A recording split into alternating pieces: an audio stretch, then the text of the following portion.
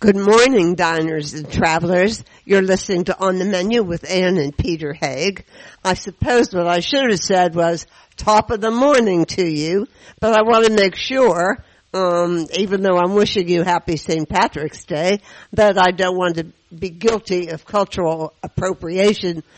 But then again, they say on March 17th, everybody's Irish. I don't know about that, but my Sicilian ancestors might not like that one. And they're pretty big about it in Pittsburgh. Pittsburgh claims to have the second largest St. Patrick's Day parade. That's big in the world, I think.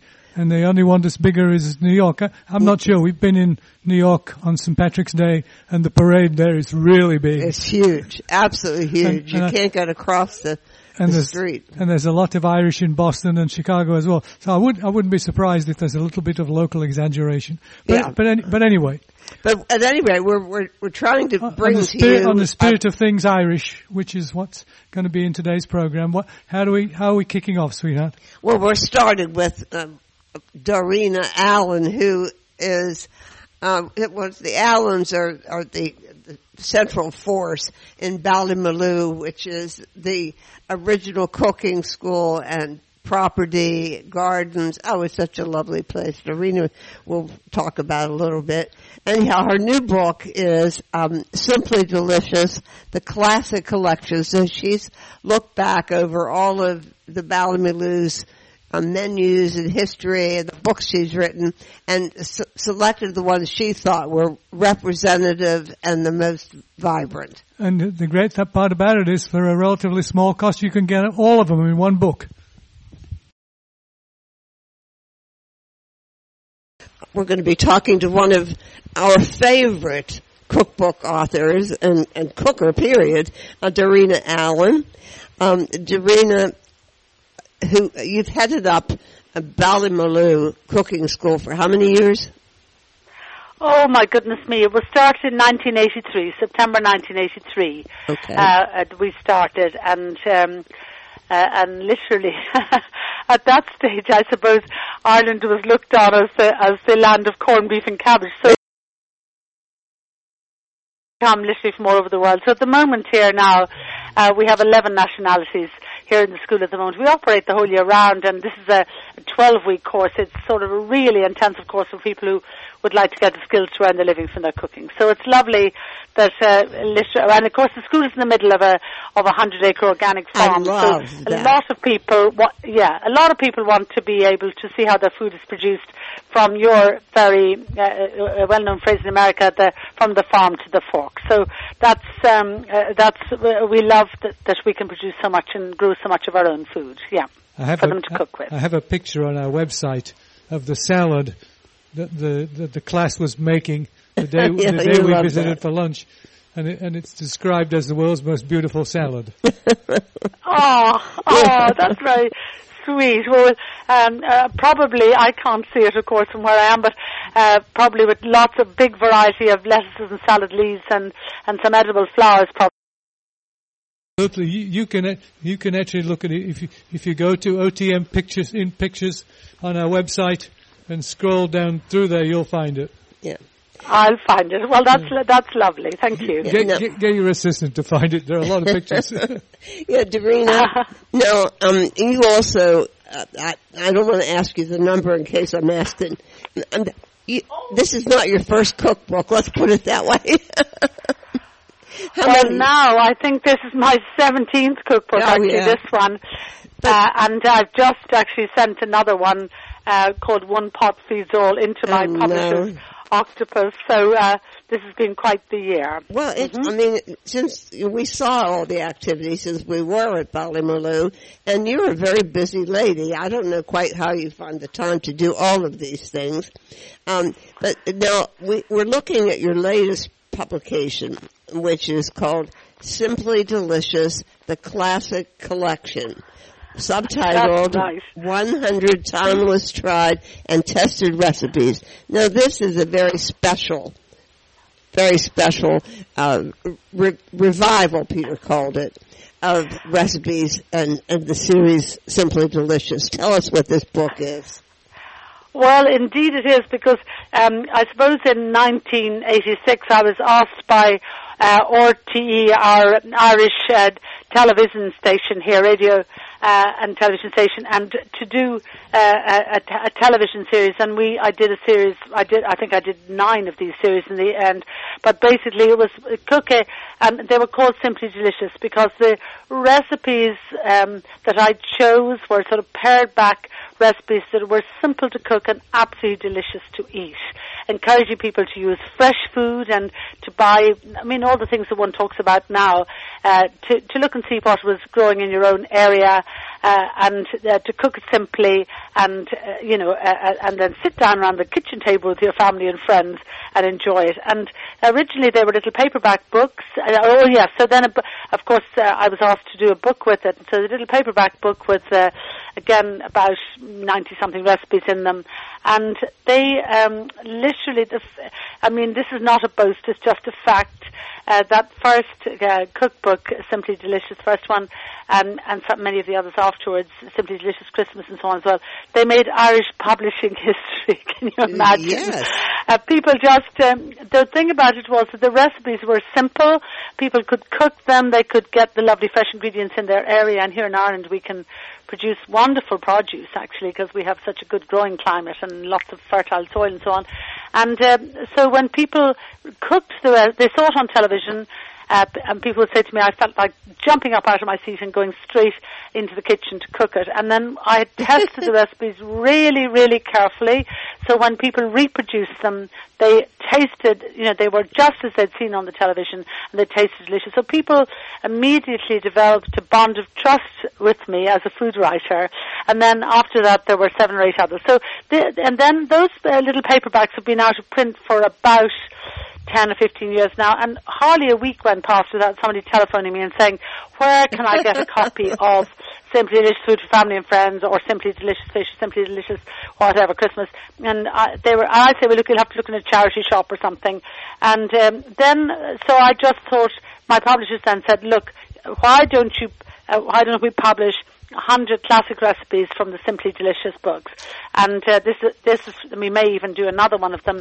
But so this went into the shops and in a small paperback before Christmas, and it just flew off the shelves again. There's a great nostalgic element to this as well. Because a lot of people would say to me, look, where can I get a copy of the book? Because I lent it to my friend and she never gave it back to me, or I want to give it to my daughter or my son going to college and I can't find a copy of it, or all the pages have fallen out and they're splattered with gravy or something, because they were sort of much used, really, which is, for a cookbook author, one of the loveliest things is when somebody comes along to you with one of your books that has obviously been dog-eared and well used.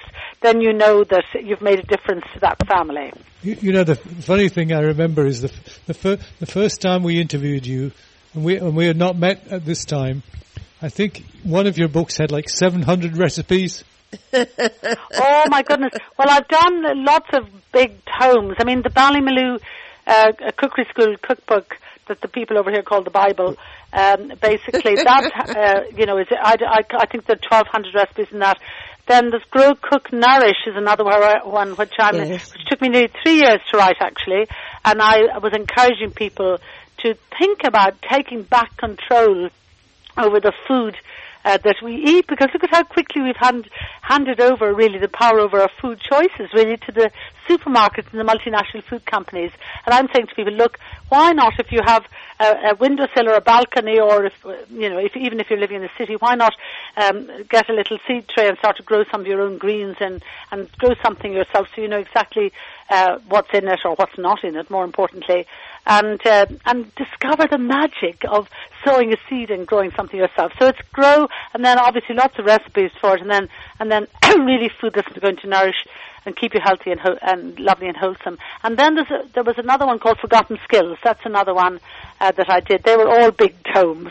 So this one is just 100 recipes. This Dorina Allen, the classic collection, is just 100 recipes. So you don't need a wheelbarrow to get it into the kitchen, basically. Here's what I always say about Ballymaloe, Dorina. I may have said this to you before, but I remember the first time we were coming down to meet you for the first time, and driving from Dublin, which is a fair. Yes, we're down on the south coast, down east of Cork City. Yes. So it's a fair ride, and I remember saying to myself, I never said this to Anna. I said, "Why are we driving 250 miles to go to a cooking school?" And then. Well, you might ask. Well, first of all, we met Myrtle. Yes. How lovely that was. And then we met you, and you were that day. You were learning to make cheese. Oh yeah, I forgot about that. So there's our little micro dairy that we make butter, cheese, and yogurt, and all the rest of it from the milk of our Jersey cows. Yeah. There's a picture of that taking place on our website as well, by the way. Oh, I didn't know that. Oh, good. Oh yeah. Well, as you probably know, Myrtle Allen, my mother-in-law, who originally founded Ballymaloe with my father-in-law Ivan, the Ballymaloe Country House Hotel, she died at the age of 96 just late last year, and but she's left us an extraordinary legacy, which we are all doing our very best to continue. Yes, now we stayed there when, I guess we should mention anybody interested in going to Ballymaloe, there are accommodations that you can book, which are convenient to the school, right? Yeah.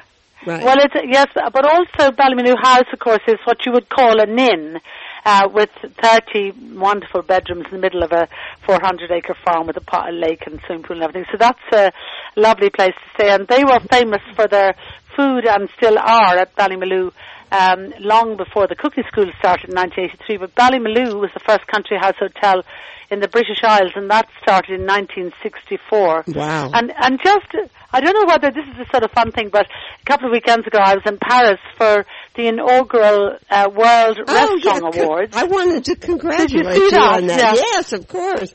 And and Ballymaloe House. I understand it. I mean, you got award for best trolley? Yes, it was for the Sweet Trolley, the Trolley of the Year award. I mean, these are the sort of the Oscars of food awards. It's just like the top 50 restaurant awards, and this is organised. These are they're sort of almost like the alternative awards, which recognise different aspects of the whole restaurant experience. And there were wonderful awards, apart from the Trolley of the Year one. There was a sort of tattoo-free chef one. There was a tweezer-free kitchen. It was really wonderful. So we were thrilled to win that award. And it was also a tribute to Myrtle. We actually, J.R. Ryle, the pastry chef at Ballymaloe, came with me to Paris to accept the award, and we actually dedicated the award to the memory of Myrtle Allen, my mother-in-law, who started Ballymaloe, of course, the much-loved Ballymaloe House. Now, I have a question for you. You had a special event for several years that was like an intersection of Ballymaloe food and literature. Yes, it was the Ballymaloe Lit Fest, it was called, a literary festival of food and wine. Yes, we did that. We didn't watch the space next year. We're going to do another similar thing again next year. We did it for 5 years, then took a year off. And that was an amazing event with the top chefs and food writers and from all over the world. Yeah. Yeah, I wanted to come to that, but I guess we got the information too late to do it. Sounds like we might have a chance. What time of the year is it going to be, Dorina? Well, we had it in May. Each year we used to have it around the middle of May. So we have to watch that space, but just make sure that you email me so we can get the information to you in plenty of time. Right. Okay. Now back to this book. I'll make a note of that. Yes. Okay. Back to this book. Now, some of these, I think, have been updated. How did you handle all of that? Pardon me? Sorry? What's the question? The recipes from the original. Yes. Didn't you do some updating or tweaking? Yes, a little bit, and the whole book was re-photographed again, because, you know, the style, photographic style has changed a lot in 25 or 30 years. But the most amazing thing was how the recipes stood the test of time so brilliantly. That, you know, it was very interesting because when they were re-photographing the book, the food stylist and the and the cook and the photographer, obviously they eat the food after they photographed it, and they kept saying, we do a lot of shoots, but my goodness, these recipes taste so good, and they've really amazingly stood the test of time, and so that was really, really nice to hear. The photography is very good. It's lovely, isn't it? Yes. And this is kind of food that people can actually cook themselves. And in the end, I really believe that the most important kind of cooking is home cooking. Right. I mean, there's no point in doing really complicated recipes in a book you need a whole team of people in a restaurant, behind the scenes in a restaurant to do. People want recipes they can cook easily themselves, and and that they can do at home. And then such an important thing to try to make time in our busy lives to sit down and share it with your friends and your family. And I often say, we're a big family here, but I often say, it's so important to sit down, because even if you're only arguing, you're keeping the lines of communication open. And sitting down to meals like that are what memories are made of, aren't they? I mean, one has so many lovely, happy memories and for children looking forward to coming home in the evening or coming home for a weekend, and to be able to sit down and enjoy it. Though, I mean, I know a lot of younger families that I encounter, they don't have that as a tradition. This one friend, I know her mother very well, and she and her husband, they're very affluent. They have a gorgeous house, but dinner is they just put things out on the sideboard, and she has 3 kids, and the kids can wander by and take whatever they want if they feel like it. They can sort of graze or whatever, yeah. Maybe I'm a fuddy-duddy old-fashioned, but I just think that tradition or that custom is so worth hanging on to. If it's only one night a week or whatever, we usually have family supper, or we have 4 children, 11 grandchildren, and usually have what we call family supper on a Saturday night. A little text nowadays goes out to everybody saying, we're cooking supper, and it's usually something like it's the sort of food that people will love to have, like a roast chicken with lots of roast potatoes and gravy and lots of lots of vegetables and things, and maybe a wonderful bubbly apple or rhubarb tart or something. Just something that all of the children from the little ones to the ancient grannies and things like me, basically all can sit down and enjoy together. Yeah. Let me share something with you, Darina. We sit down to dinner at the dining room table 7 nights a week. Well done. That's just what we do. Yeah. Yeah, well, it's exactly what my husband and I do too, and it's even. I'm a great candle person. I actually light candles. I mean, that may sound so ridiculous to your listeners, but it makes a little occasion of the whole thing, and you sit down and you go into a different place I think it's so important as well to lay the table and have it all lovely, and it's a little thing, maybe have a few little flowers. Now I really am sounding whatever, but this is what we do, and probably what you do too. And then even if it's only some lovely boiled eggs or a little omelette or something, you make it into a special occasion. And again, this book is full of little recipes that you can whip up for supper and enjoy and share. I love your soups. I've always loved your soups. Why is it that your soups are so good? Because they're fresh. Well, yeah, and also, they're fresh, and Ballymaloe is funny. It's always been kind of famous for its soups, but we have lots of the soups in this book, and other soups that I do are made on a formula. And this sounds like a funny thing to say, but it works so brilliantly. Say, you use 1 cup of chopped onion, 1 cup of chopped potato, 3 cups of any vegetable of your choice, or it could be pea, beans, courgettes, or it could be swayed turnip, or it could be spinach or wild garlic at this time of the year, nettles. So 1, 3, and then 5 cups of stock, and that could be a vegetable stock or it could be a chicken stock. And that recipe is sweat off the vegetables first in a little butter, and then add in the hot stock into it, bring it to the boil, cook it for until the vegetables are soft, as short a time as possible so it doesn't lose its freshness. And then salt and pepper, obviously season it well. You can put spices in, you can put extra herbs in, whatever you like.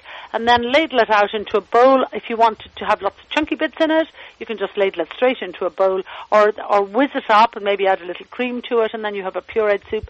And then you can serve it completely unadorned, or you can put chorizo crumbs over the top of it, or little croutons, or drizzle it with parsley oil or pesto or something. So you can make it all kind of chefy looking, or it can be just a little simple soup. So, and then you have a delicious meal quite easily, and make maybe 3 or 4 times the amount you want, and maybe freeze some. You have that for another evening. Yeah, you give notes on that freezing thing throughout the book, which I think is very good. I don't think people use their freezers as much as they should. Yeah. Well, nowadays, of course, particularly in the US and happening, I suppose, everywhere, it's so easy to pick up the phone and order something round. I mean, I live in the country in Ireland. That's not a possibility. And you'd be amused to hear that when I was in San Francisco there last year, at one point, I ate my first ever no, I'm not going to be able to remember. When they delivered the food round to your house? Yes. What do you call it? Takeaway. At a friend's house. At 69 years of age, I ate my first takeaway. And there we were with little boxes on the table with all kinds of things in it. And I just thought, I just thought, how sad is this? Eating out of boxes on a table. Anyway, there you are. I'm so old-fashioned and whatever. But obviously, I agree with you. That's an option for you. But in the end, there's nothing like something homemade and fresh. And in a way, that kind of food is what nourishes. And then in the end, you don't need all the supplements. You just need that lovely food, and that can be your medicine. Well, listeners, I really think that there's so much in here that you'd love. If you want the absolute essential Irish stew, you have it here. If you want the Irish bacon, it's just... Yeah, there's bacon and parsley sauce and champer called Cannon too. If you want something special for around St. Patrick's Day, that's our favourite. And then, follow that with rhubarb tart. I think you'll have the first of the rhubarb, won't you, for around St. Patrick's Day, the early rhubarb. That would be lovely too. That would be good. And then there's lovely, there's soups, there's green peas, there's potato and fresh herb soup there, which is lovely. Or swayed turnip and bacon soup. Do you call those rutabaga? We do, yes. That makes a delicious soup. It's looked on as a sort of you like really rutabaga, kind of you said. You like it. Yeah, it's looked on as a sort of almost a poor man's thing, or animal food, rutabaga. They're delicious. You can roast them and do all sorts of things with them, but it makes a delicious soup with little croutons and some crispy bacon and a little parsley oil or something. I like that one. Well, you have such good ingredients. There we are. I can't believe, looking back, that there was a time when nobody really recognized the superiority of Irish ingredients, because they're spectacular. I know. But you've done a lot to advance that, and I think there's nobody that really speaks as well for Irish ingredients, traditions. But I think now, when people come from the US and everywhere and visit us here in Ireland, they are often absolutely astounded at how good the food is and how many options they have.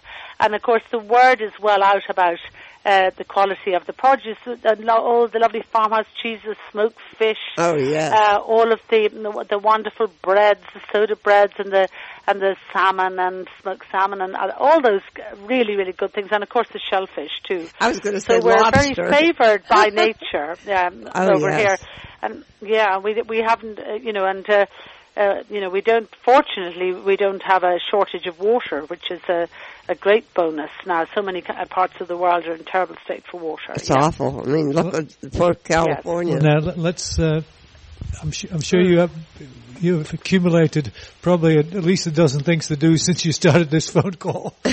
So we better let you go back with it. Well, it's so nice to talk to you both again. Oh yeah, and I hope you come over Yeah, and for those of your listeners who've never been to Ireland, you're missing out. So, and now there's the Wild Atlantic Way, and there's Ireland's Ancient East, and so many, all sorts of historical, cultural, not to speak of delicious things to discover.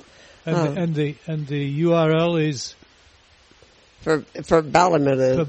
For the whole program is cookingisfun.ie. .ie. Oh yes, and I forgot to say actually that if people are in Ireland, we're in East Cork, just outside a little village called Shanaghy, very close to the sea. But the school operates the whole year round, but people can just come in for an afternoon cooking class. If they ring ahead of time or look it up on, as you say, cookingisfun.ie, they'll see exactly what we're cooking at that time. So you don't have to come for 3 months or for a week or anything. It could be just an afternoon, join us, and then have a walk around. We have quite extensive farm and gardens here as well, so they could have a lovely walk around and see our hens and our chickens and our pigs and all that as well. It's sort of like paradise, listeners. All the best to you. Come back soon. Come and visit us. Well, and have a lovely St. Patrick's Day in the meantime. And you too. Thank you, Darina. If Darina Allen is Ireland's best cookbook author and Ireland's best cooking school owner, then the gentleman we're going to talk to next, who's well acquainted with Darina and her family and Ballymaloe, but is actually in Dublin, a man who many people consider, including us, by the way, that he's Ireland's best chef. His name is Ross Lewis. The restaurant is called Chapter 1. Chapter 1. And it's the first place we headed for in Dublin? Yes, we were running late. We were running late and we got stuck in traffic. So we arrived at Chapter 1 with all our bags. Oh, really? Climbed down the steps into the hotel. Yeah. Into the restaurant. And yeah, but we just saw him. Had a wonderful meal. We just saw him at Food on the Edge. And that's what this interview in Galway. And now this interview is from when we met him for the first time. Oh, okay. Yeah. Yep. So we didn't record his comments. He did a really nice tribute to Myrtle Allen. No, we didn't know he was going to, otherwise we would have recorded it. Yeah. But he's a very fine young man, a magnificent chef who cooked us a magnificent meal. And curiously enough, we came back next door the day after we had dinner there, to discover not only was the restaurant there, but right next door is the Dublin City Museum, which houses Francis Bacon's studio, which is interesting. Really rather remarkable exhibit because it's exactly as he left it. Anyway, here's Ross Lewis, not exactly as he left it. Obviously, we love Ireland and all our Irish friends. Hello, all our Irish friends. Okay, can we get to Ross now? Yes. Thoughtful, provocative, satisfying, and delicious are adjectives I could use to describe the meal we had last night, and I will. We are at Chapter 1, a very fine restaurant and a beautiful restaurant, which we'll talk about in a little bit, in Dublin, talking to chef owner Ross Lewis, who is responsible for this wonderful meal that we had. And besides that, you're fun to talk to. Welcome to On the Menu, Ross. Well, thank you very much. I'm very flattered by that introduction, so very glad to be here. It's very true, though. Let's jump back a little bit. This is 20 years old. 20 years. Our 20th year will be complete this February. So it's one could say I'm pretty much it's been a marathon, not a sprint. So and I think that anyone who's achieved the level of success to keep a restaurant open 20 years knows that you have to continually evolve and you have to reinterpret what you're doing, and it's a very hard thing. So you need to take the long-term approach to that, because I suppose people always ask me, what's a successful restaurant? And I say, well, that's one that's open for 10 years. Exactly. We've not been to, and I don't know that we're going to get to, the Writers Museum, which is upstairs. But it's so logical calling it Chapter 1, but are there any other reasons why you have association with Chapter 1? No, not really. We were established underneath the Dublin Writers' Museum, a very fine Georgian building, former home of John Jameson, who's from the famous whiskey-making family. And we were actually not the first operators, but we came in a year after the first operators had it and left, and it was called Chapter 1 at the time. And as you probably know, it's the same all over the world. When you have your liquor licenses and restaurant licenses all tied into a name, then you're slow enough to change them, especially if you had such a low budget as we had. So having not too much money, we came in here, and we were only, I think the zeal of youth brought me in here at the age of 26 and a half, I think. And we just worked very hard and put one foot in front of the other, and a very long, slow, evolving journey to where we find ourselves today. So Chapter 1 is the first chapter, and I think at this stage it's probably going to be the only chapter. Well, I mean, it's it's a very rich chapter, let's put it that way. And it's a very busy restaurant. We've been here various times of the day, afternoon, evening, and it's always sort of jumping. Yeah, we're very lucky, I suppose, even given the current economic backdrop in Ireland, which is none too positive. We've been able to maintain a certain level of business throughout the recession of the last 3 years, and I suppose having a very large clientele or custom base built up over 20 years, we were really our ethos was defined by our location, and we're kind of something that you may not know about Chapter 1 is we're kind of on the left bank at the moment.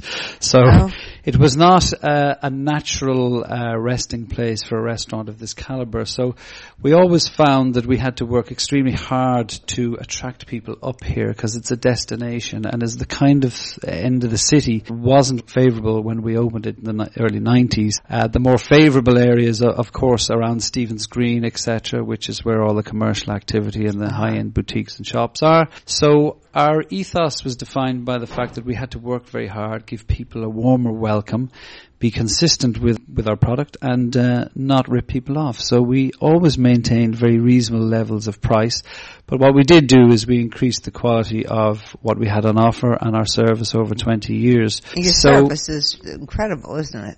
It seems like there are people everywhere just trying to help and do whatever they need to do. Yeah, well, I think that Chapter 1, its success is because it's a sum of the parts restaurant. It's not a temple to gastronomy, and so we work very hard to make sure that the service is as important, I think, and a warm welcome is essential, and that is the kind of hallmark of Chapter 1, is that we do a reasonably high-end product that is consistent, using quality Irish ingredients with a very warm welcome and an informal but friendly, efficient service. And you feel good being in this space. Now, I asked you, you apparently started out more bare bones than this. This is a really beautifully designed space.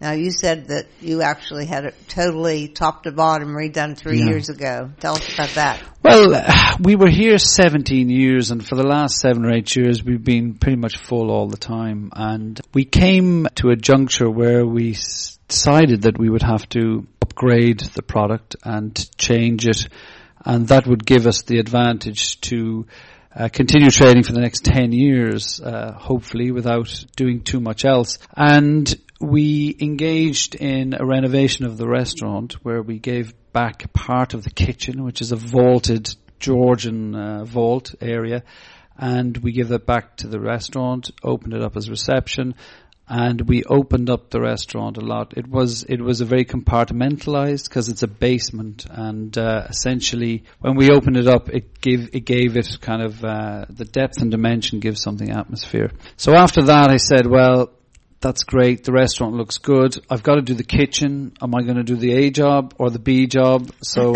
I got carried away like all chefs do. And for me, the kitchen that I put up, I suppose, is the result of a lifetime's dream.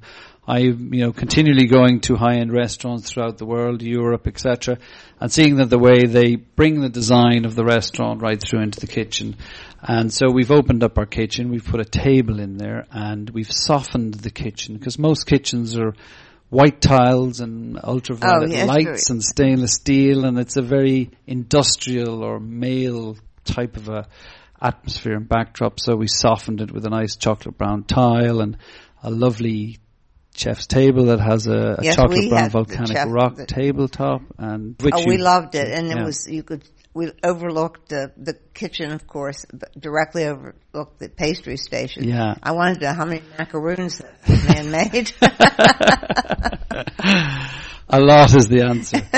So we put up what you would consider a reasonably high-end kitchen. I brought in natural materials. We brought in some marble and smoked glass and burnished copper and some wood, etc., etc. But the overall design, we wanted to, I suppose, achieve a restaurant that was design of a restaurant is very important for the atmosphere of a restaurant, and restaurateurs sometimes don't understand that. And so I was very cautious to move forward, to modernize it, but to make sure we retained the atmosphere and made sure it was comfortable yet modern and elegant. And I gave my interior architect a size 9 pain in the you-know-what, dogging her for 3 years. And when I say to you, over 3 years we did the restaurant and the kitchen and every other aspect, from the cloakrooms, the toilets, we did it slowly and methodically.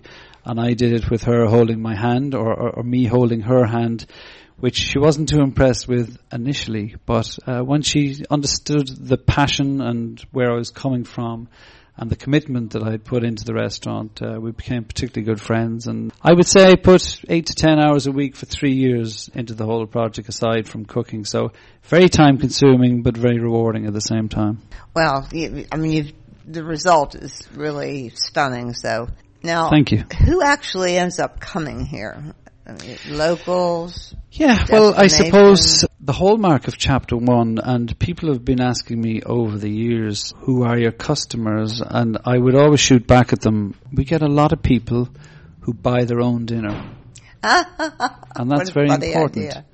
Because you get a lot of corporate people who don't. And in good times you see them, and in bad times, like at the moment, you don't see them. So we have a combination of some businessmen. We're very close to the Gate Theatre and the Abbey Theatre, which is the National Theatre. And on a nightly basis, we would do between 40 and 50 from those theatres. Pre-theatre. Yeah. We get an awful lot of people who come here once a year for a birthday or an anniversary. And I'm talking thousands of people. And every night when I go out and I do the room, you would be absolutely guaranteed that there would be between 5 and 10 tables every night celebrating something. And these are the people that we didn't exclude during the good times, because we always had, you were as likely to get as warm a welcome in Chapter 1 if you were driving a bus than if you were a CEO of a big company. I have to say, Martin, my partner, is extremely democratic when it comes to a welcome and service. And so we have a lot of people who possibly save up, and once a year they come here. So, well, I'll tell you, it's worth it. Yeah. Let's talk about, if someone's coming here, what kind of food to expect. I suppose the hallmark of our cooking is that, I think that my development has been as a chef in a very hands-on role, and a lot of it has been self-development.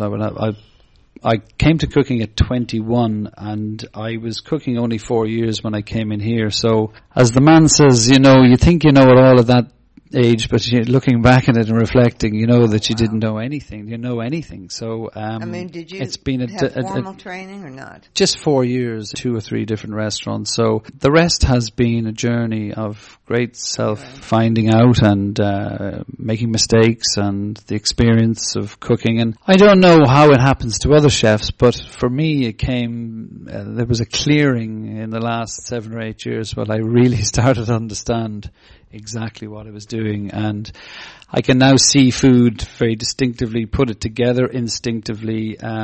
Very often from an idea in my head, I can write down a complete dish, and getting it right a lot more often than we're getting it wrong, you know. So, and we have a lot of local good produce. I've worked 20 years in developing relationships with artisans, and so they come to my back door, and so that my biggest influence, I know this is very cliched, but it is the people and the passion of the small producers that I interact with on a yearly basis. Well, we were talking last night about your global travels. So you're seeking out what the rest of the world is doing. Yeah. You said you were just recently at Noma, and you're going to Osteria Franciscana, and you've been to El Bulli, and you've been to Arzak, and you've been to Mugaritz, and I'm sure you have other places in mind as well. So you're picking up ideas when you go there as well. Yeah. What I primarily influenced by how I have reflected on food over the 20 years and how I've moved on, and the people and produce around me. But I travel to see the products or the great restaurants of the world, of the great chefs, some of which we've just mentioned. But what it gives me is stimulation. Yes. And there's no case for any chef, I think, at my stage of the career where you're going to go and copy what somebody else is doing. But you get enlightenment. You might see a system of service. You might see anything from crockery, the technology, technologically how they put their food together. And of course, at this stage, for me, it's reasonably easy to disseminate that and to understand what they're doing. And so I'm taking away a lot of inspiration, and I suppose some ideas in terms of style of ideas as opposed to the substance, or recreating what they're doing. And that's very important. But as well, for me, I would work very hard. And one of the aspects of this business I look forward to, one is I love the great large food family, and I'm basically I come from an agricultural background, and I love food, the terroir of food, and the people involved in food, because they're so passionate. And I often say to people, I say, people might go to a restaurant, they say, you can buy that bottle of wine in a store for X amount, and I say, yeah, but they're not going to open it for you and lay a table and put the silverware down, etc. And the difference between buying food in a restaurant and buying it in a store is that there's an emotional exchange in the restaurant, and the emotional exchange starts when you first ring the doorbell and somebody greets you, right through to escort you back out, hopefully having you paid the bill to the street. And as I say, we give a lot of emotional exchange to our customers. So what I love about dealing with the great food family and the great producers and small people is that they're passionate. And I need that emotional exchange to support me, because I give a lot of it to our customers. And so that's very important. You do, and you're so warm. But the thing that intrigued me the most is your dishes are so intricate and so inventive. And I said to you last night, where does this come from? How do you get all these ideas? And you said that your mind was going all the time. Absolutely, yeah. And you're dreaming of recipes. Peter asked you if you kept a little pad next to your bed so you could get up in the middle of the night with an idea, and you said yes. Absolutely. I mean, my wife would find various dishes strewn around the house, from places like the bathroom to the bedroom, the table side, the breakfast table, etc., etc. But I suppose somebody said to me something funny years ago, and it said, like, out of routine comes innovation, and there is a sense of that, because the routine for me is that dealing with artisan food producers, and somebody rings me and said, I'm coming in with sweet corn for 6 weeks, or I've got damsons, I've built up once I have all this store of produce around me, and then thinking about how they interact, and so I'm looking at what's around me, and I'm thinking, okay, flavor combinations that work. So you're working on that all the time, you're broadening it out, and it's something that gets easier for me now at the stage I'm at in my career, with the experience I have and the hindsight, than what it did 10 or 15 years ago. I don't know how it is for other chefs, but that's how it is for me. And I would consider that at the moment, in terms of putting together food and dishes, I would say this is my probably my peak, if there is such a thing. I feel great. I feel I can go on for some more years. I'm still young. But I have to say that I feel it's the strongest that I have been professionally as a chef. Well, this is strong. Absolutely. Can you pick just a few dishes that we can sort of run through for listeners? Which of these would you start with? Well, I think you started last night with the flavors tomato. So I mean, that was wonderful. With the salted damsons, what I do is, we don't have a calendar or clock, but we have the seasons, and I know what time of the year it is from what comes in. And this time of the year, you've got great tomatoes. So taking great tomatoes, you say, okay, we're going to play with some flavors of tomato. So on the bottom, I have a raw tomato consommé that has been slightly set with gelatine, and then we have on top of that, we've got some the middle of some small cherry tomatoes, some dried tomato. We have got some salted damsons, and damsons are almost like a wild plum. They're very popular in the UK. Okay. Yeah. And we salted them, but it's slightly sweet but more acidic, so I like the way that flavour combines with the kind of the acidity and the sweetness of tomato. We brought some coriander in there because it pretty much goes well with tomato. Now, that was not the seed, but the fresh green cilantro. There was a tiny little micro herb of coriander. There was 3 pieces, and there was also some coriander oil. Oil, yeah. And I have some fried onion bread, which we use here as one of our breads that we use. Yeah, you make all of your own breads, we should say, and we went crazy over your dark brown bread, soda bread, yeah. So that's soda bread, the brown. Yeah, it's our traditional Irish soda bread, which is... Well, that's why everybody loves it. You've got to serve it in restaurants. I've had soda bread that doesn't taste like that.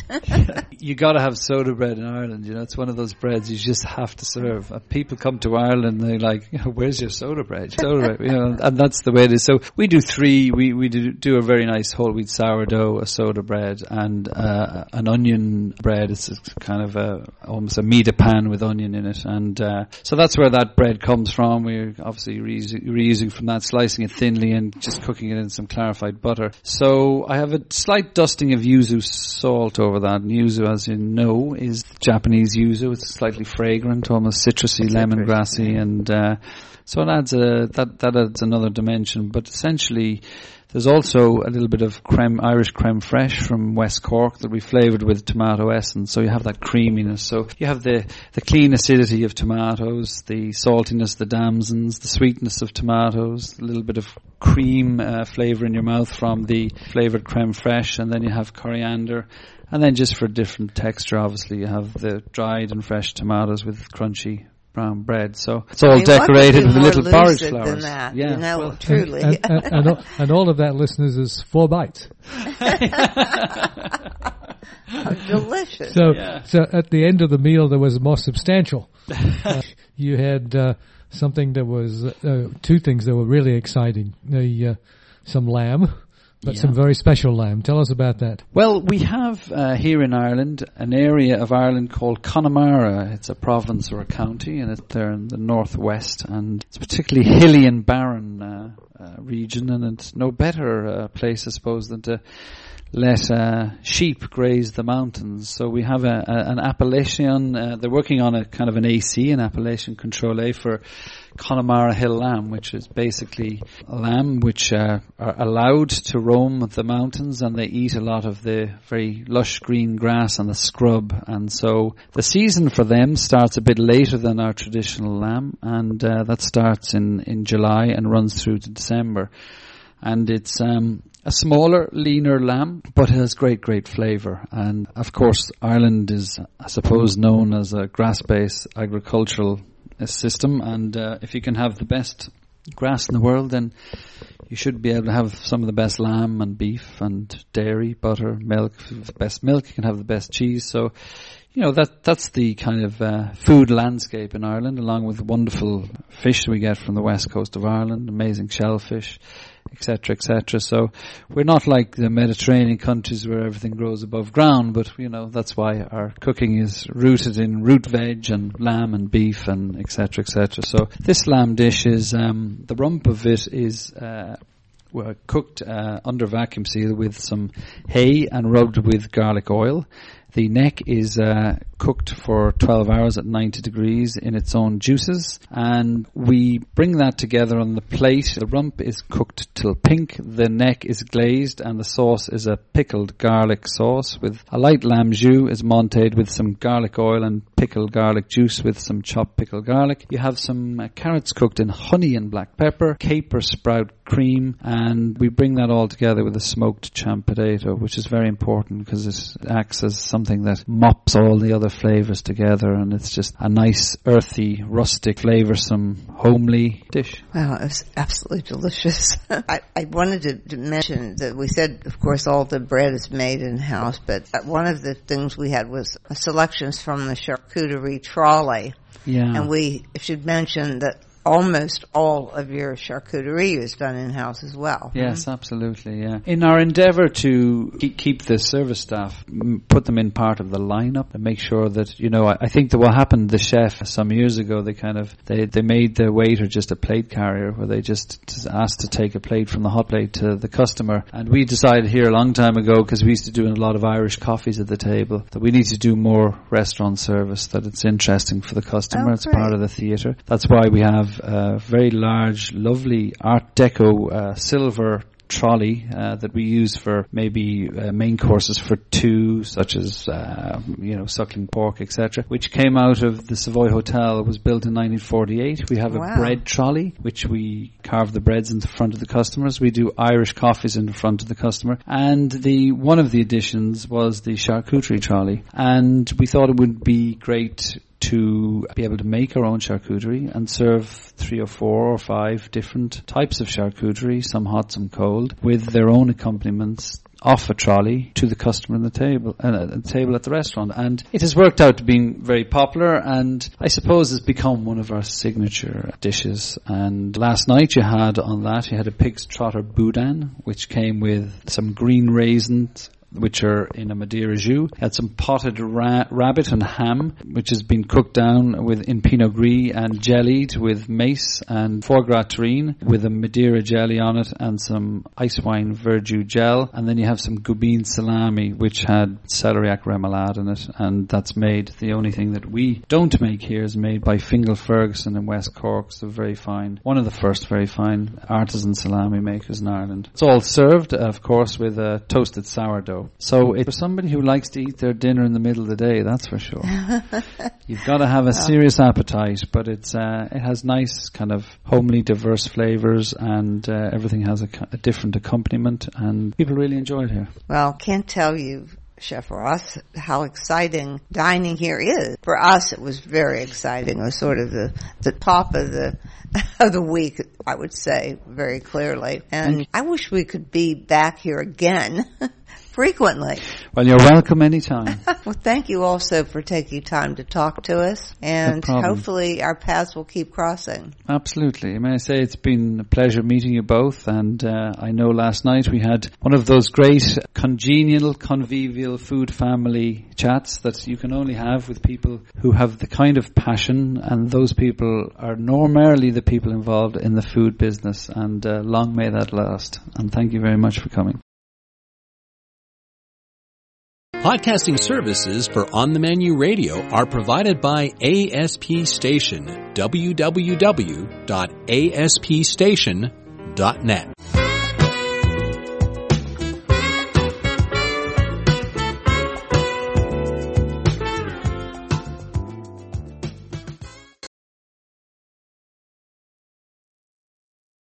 Okay, and this wouldn't be a celebration of the Irish Count if we didn't have what they call a drop of the hard stuff. So it was just a few weeks ago that a silver-tongued Irishman called Phil Duff came whizzing through town to introduce Pittsburgh to Napogue Irish whiskey, and to a particularly fine specimen of it being 18-year-old. It was Napogue Irish whiskey. So Phil is something of a historian of the whole Irish whiskey business. So he gave us the story first of the history of whiskey in Ireland, and then a little bit about his employer Napogue, and then we got a taste. So what a great way to finish up today's program in celebration of St. Patrick's Day than to have, as I said earlier on, a drop of the hard stuff. And I hope you will have one with us.